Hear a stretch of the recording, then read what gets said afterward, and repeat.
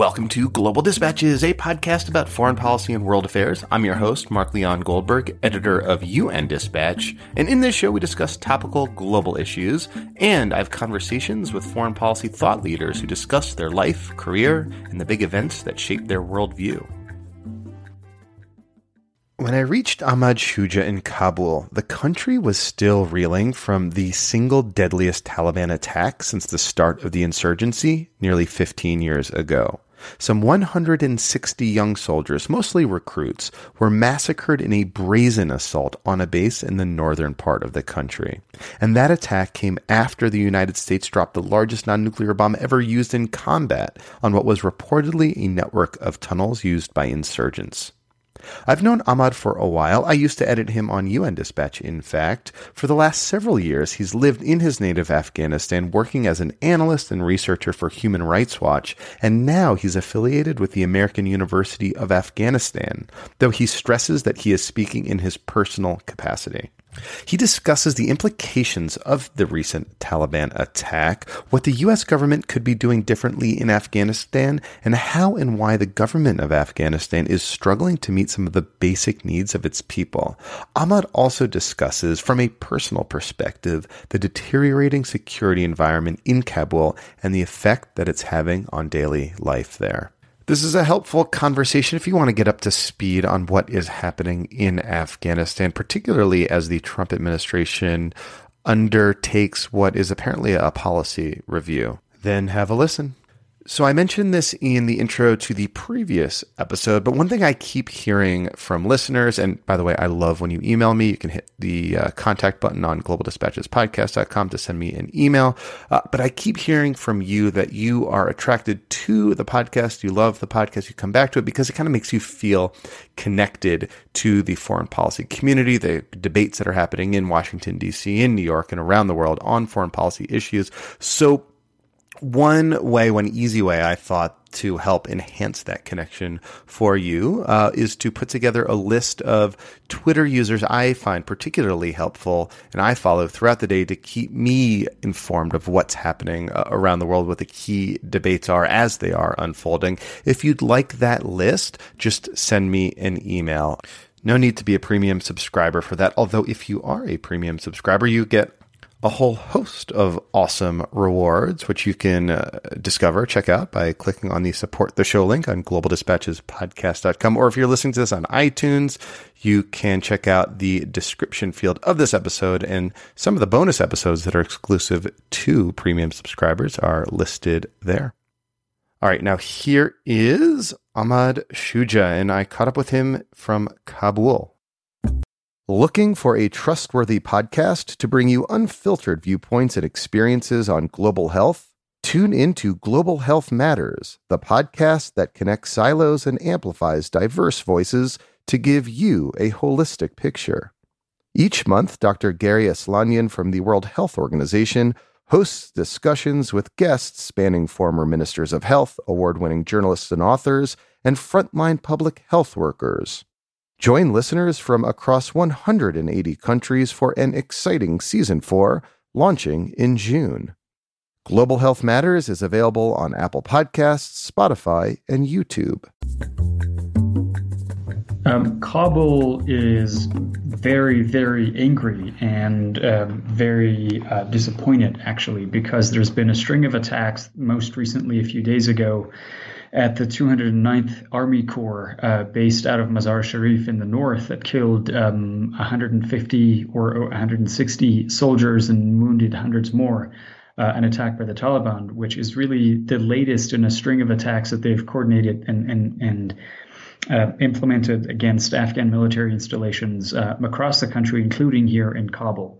And so the anger really is not just at the fatalities, but also at the fact that this seems to be a recurring pattern, and the fact that there is a very strong suspicion or cynicism among the people in Kabul, but broadly in Afghanistan in general, that there may be some inside help in a lot of these high-profile attacks that are happening, and that the government is somehow either unwilling or incapable of stemming these attacks.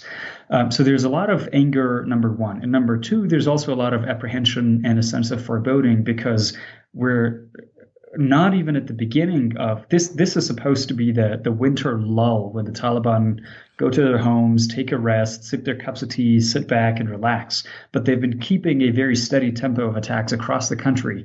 And the sense of foreboding comes from the fact that they're just about to announce their spring offensive, which typically happens between the first week of April to the first week of May. So any day now, we're going to hear the Taliban announce their new attacks, and hope, and a lot of people are afraid that there's going to be more high-profile attacks, especially in the first few weeks. So that attack on the military installation, which is, I think, the single deadliest attack in the entire, 16-year history of the Taliban insurgency, happened before even they announced an official offensive. Absolutely. And we've seen this trend for several years now when the winter lull period really isn't there and the Taliban continue their operational tempo. But this year it's been particularly deadly because we've had 3-4 attacks against military installations, each of which producing massive numbers of casualties among recruits and other soldiers.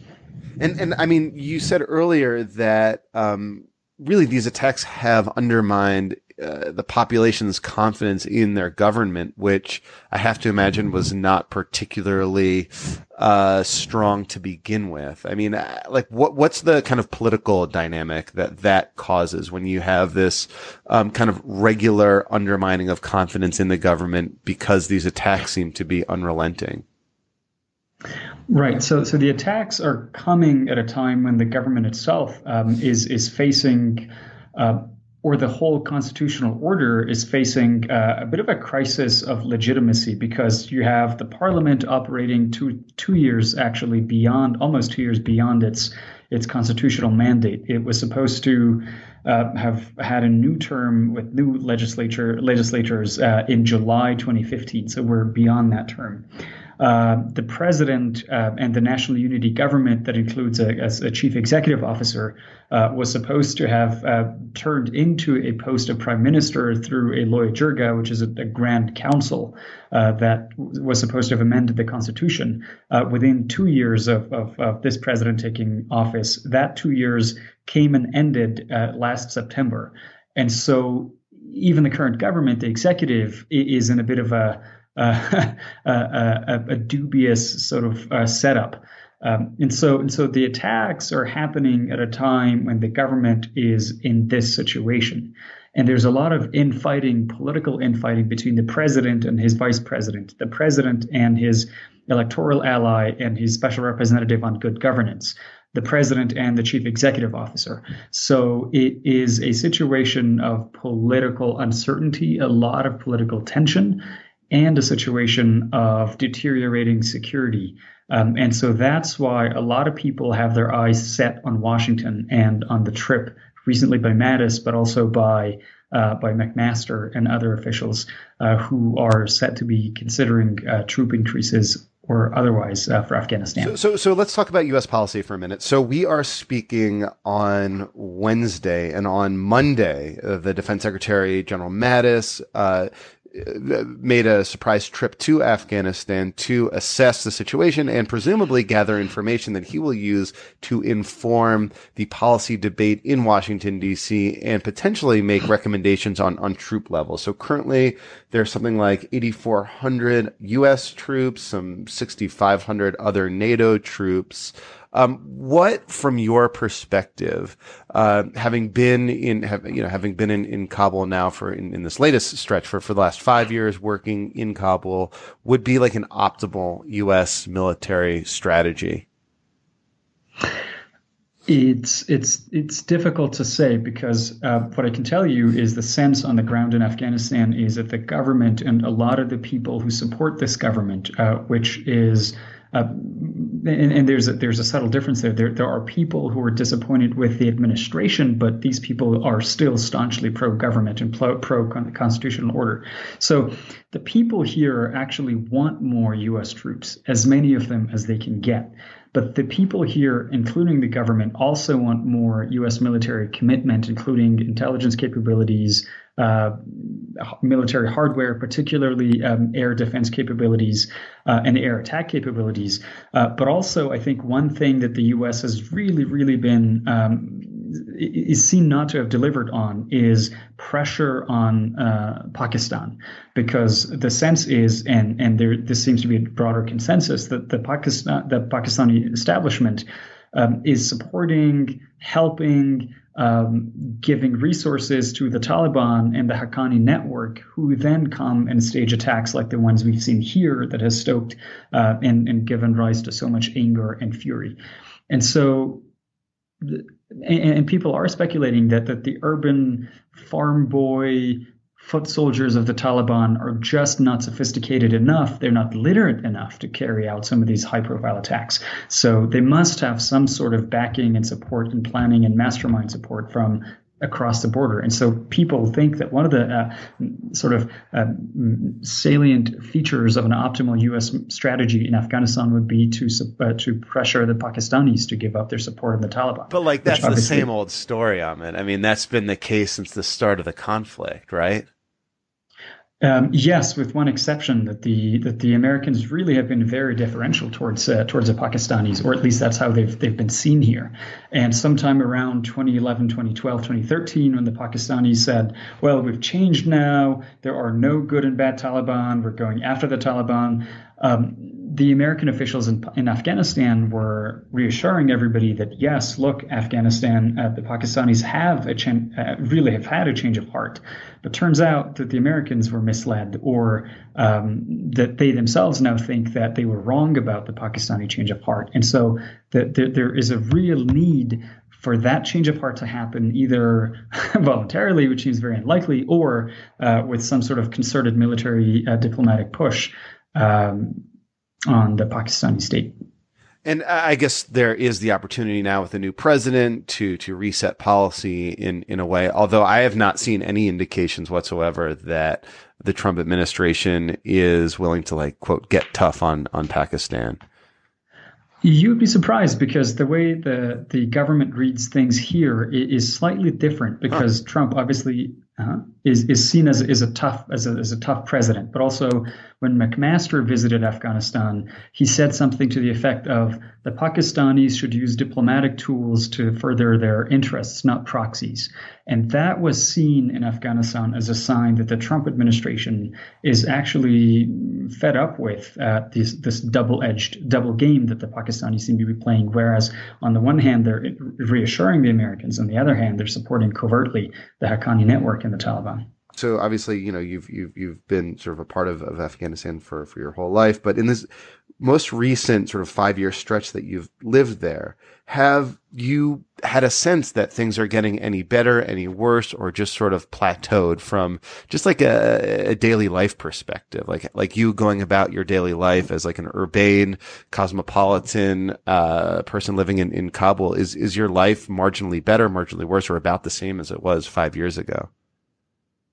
I wish I could tell you that life's the same. Unfortunately, life is not the same. I think a lot of Afghans, regardless of what jobs they have, what the level of education they've attained, really are living a much more constrained life security-wise.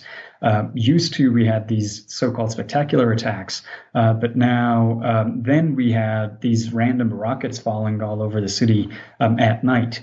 And then now what we have is, so with the spectacular attacks, you knew who the targets were and you could stay away from them, right? And you knew that the rush hour really attracted attacks and you could sort of stay off the roads during rush hour. But then the rockets came and there was no way for you to avoid the rockets. And now you have magnetic IEDs, improvised explosive devices, attached to vehicles that belong to individuals, government entities, police patrol vehicles, and others. And so you could be on the road and there could be a vehicle that might just go off at any point. And so security-wise, the space where you thought you could safely operate with a reasonable expectation of safety has really dwindled. Economy-wise, a lot of the people who were educated and who had jobs, who had worked with NGOs, really have lost a lot of their jobs. There's a lot of unemployment. There's a lot of underemployment. There's all kinds of issues going on. So life has really gotten worse, and Kabul is also home to a very, very large and rapidly increasing internally displaced population, displaced because of the conflict, displaced because of natural disasters, displaced because of returnees being sent back to Afghanistan, from Europe coercibly, but also in Pakistan because, of course, of factors that are forcing them to come back to Afghanistan. And so Kabul is a metropolis on the edge, security-wise, deteriorating economics-wise, and also is sort of a ticking population bomb because all these stripes of different people have come to the city, and there's a lot of pressure on city services. Has the sort of change in the security situation that you've experienced sort of come as a result of an increasing presence of ISIS that seems to be more relevant in Afghanistan now? So elements claiming to be ISIS or claiming affiliation with ISIS have carried out a number of very deadly attacks on mosques, on gatherings that have been very secular and having nothing to do with religion or anything that ISIS really holds dear. So yes, they have created massive numbers of casualties, particularly against the Shia faith group, which happened to be almost exclusively in Afghanistan, the Hazara ethnic group. So the Hazaras are predominantly Shias, and so they've been the predominant targets, regardless of whether they're holding a religious ceremony or whether they're holding a civil political protest. So yes, ISIS has held or organized a number of very deadly attacks that have killed hundreds of people and maimed hundreds of people in Kabul, and they're really a major producer of civilian casualties the last few years. So I know I'm speaking to you at an institution that was subject to an attack, and you joined this institution after the fact that the attack happened over the summer, and you are now with this institution since I believe January. How does an institution like that, a civilian institution that has been the subject of an attack, sort of recover and go about on its sort of daily life and return to what is normal? I mean, what's that process like? It's never normal after an attack like this. We can attain a semblance of normalcy where the routine things that people do at universities can be conducted. And the number one thing that AUAF, which is the American University of Afghanistan, has really focused on is security. So there has been a major emphasis on upgrading security, on improving security, on introducing security procedures and protocols and things that would make not only the environment secure, but also give a sense to people who come in here that it is more secure. Obviously, there's nothing you can do that would guarantee 100% safety, but we're blessed with the fact that the faculty and the students have come back, and we've had one of the largest incoming classes this spring in AUAS 10-year history. And people come back for a number of reasons. I've asked this myself over the last few months, and I've spoken to a lot of people. They come back because they wanted to finish their degrees. They come back because AUAF is offering them a full scholarship and a world-class education here in their own hometown where they can live with their own families. They come back because they see this as an institution that offers them a way to resist. I've spoken to many students who have told me that quitting would have been sort of disloyal to the legacy and to the wishes of their friends that they've lost, the professors that they've lost. And so there's a number of different motivations of people coming back to campus, but those are some of them. Obviously, some students are traumatized. They have not come back. But there is a large constituency. Most of the students and staff and faculty have come back. I mean, do you see sort of the future? I mean, as being one in which the people of Kabul, your friends, your colleagues, and even you are just going to have to come to terms with the fact that there is just no predictability to the security situation. That things could deteriorate very rapidly at any given time. That there's no that like there's no like safe space as you said earlier. I mean, and how does that like affect you? How does that affect your not even your daily life, just like the functioning of the city? Like I said, Kabul is a city on the edge. You can talk with any taxi driver in the city, and they'll tell you that, look, I've come out of my house this morning, and there's no expectation that I'd go back in one piece or that I'd go back at all. So there is a lot of that sense of anything could happen at any moment, the sense of suspended animation, the sense of a risk, a latent level of risk to being in this city, and yet you have a lot of people coming in from their provinces because they see the city much, as safer than the places they're leaving behind, which is much more on the front lines of the fight against the Taliban and in some cases ISIS. So you can imagine what the situation is like outside of the cities, which is forcing people to come back here. So people have taken that into consideration that it is an inherently risky endeavor to live here. And earlier you mentioned that one of the kind of key policy points that the Trump administration could return to is pressuring Pakistan to rein in their support for the Taliban.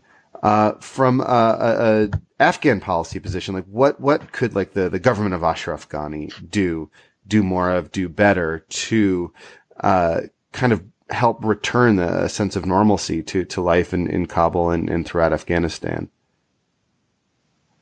The number one thing is to focus on security, and there's only so much you can do in terms of beating back the insurgency. But there's a lot of structural problems within the Afghan National Security Forces that are really administrative in nature, and they could be done if there is a president willing to take charge of it. There is obviously issues of desertion, but there's also issues of the so-called ghost soldiers who don't exist, but they are in the roster and their salaries do come and all of that. There's also an issue of troop morale. There's an issue of bad leadership where this Soviet era, Soviet trained generals are now at the helm of a military that's really American trained and is fighting an insurgency, not a conventional war. There are issues of equipping and offering adequate food and supplies to these soldiers because a lot of these soldiers go hungry and thirsty at the forward operating bases at the checkpoints. So what this administration can do to sort of improve daily life is number one, focus on security. And number two, at every point where the citizen interacts with the state, make sure that interaction is actually more pleasant than it is currently, which means tackling graft, tackling corruption, tackling bureaucracy. The bureaucracy is really one thing that is giving rise to a lot of the corruption. Things take a long time. Things do not happen efficiently. And so if you want something to happen efficiently and on time, you're forced to use extraordinary measures. So those are the two things that really could make a qualitative difference that are practicable in the medium term. There's obviously creating more jobs and improving the economy and all of that. Can you give an example of how you've interacted with bureaucracy in like a frustrating way? Like what's just like a quotidian sort of thing that just brings home to you how frustrating dealing with this bureaucracy can be? My grandmother is, as we speak, actually in the process of collecting the annual pension payments of my late grandfather. And that has been a process that has been comically drawn out, very frustrating. It just doesn't happen. Paperwork just doesn't move along. And it's to the point where the guard at the gate is refusing these petitioners entry into the office building so they can take their paperwork forward. So it begins with the guard, and you can give him money, bribe him, so he can put you one step ahead. You go to the next guy who's a PM, the personal assistant to the administrator. He will push your paperwork forward just a little bit. So it's that. When I went to get my passport, obviously the passport department's seen as one of the more efficient ones, but it's grotesquely overcrowded. People come there at 12 a.m. the night before so they can actually get a shot at going into the department the morning after, because the lines are just that long. So it's just like a steady stream of these kinds of bureaucratic obscenities that just kind of force people over the edge in a way, and just frustrate people. And it's another, I think, thing that you started with, which is that, just kind of lose confidence in their own government, which undermines the stability of the entire country, I would imagine.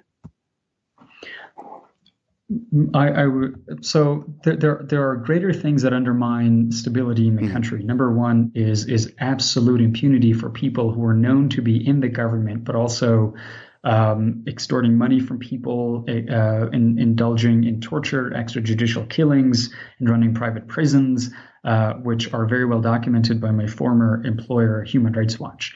And so that is really the major big driver of the populace away from the government, but also the daily indignities and frustrations of dealing with the government is creating a lot of disillusionment and frustration. You're absolutely right about that. Well, Ahmed, thank you so much for your time. This was very helpful. Thanks for having me. All right. Thank you all for listening. Thank you to Ahmad. Stay safe out there. I hope to be editing him once again sometime in the near future. Thank you all for listening, and yeah, just be a premium subscriber. Help this show get connected to other premium subscribers. There are some great rewards that we are rolling out in the next few weeks, so get on board now. So appreciate it. Thank you guys. Later.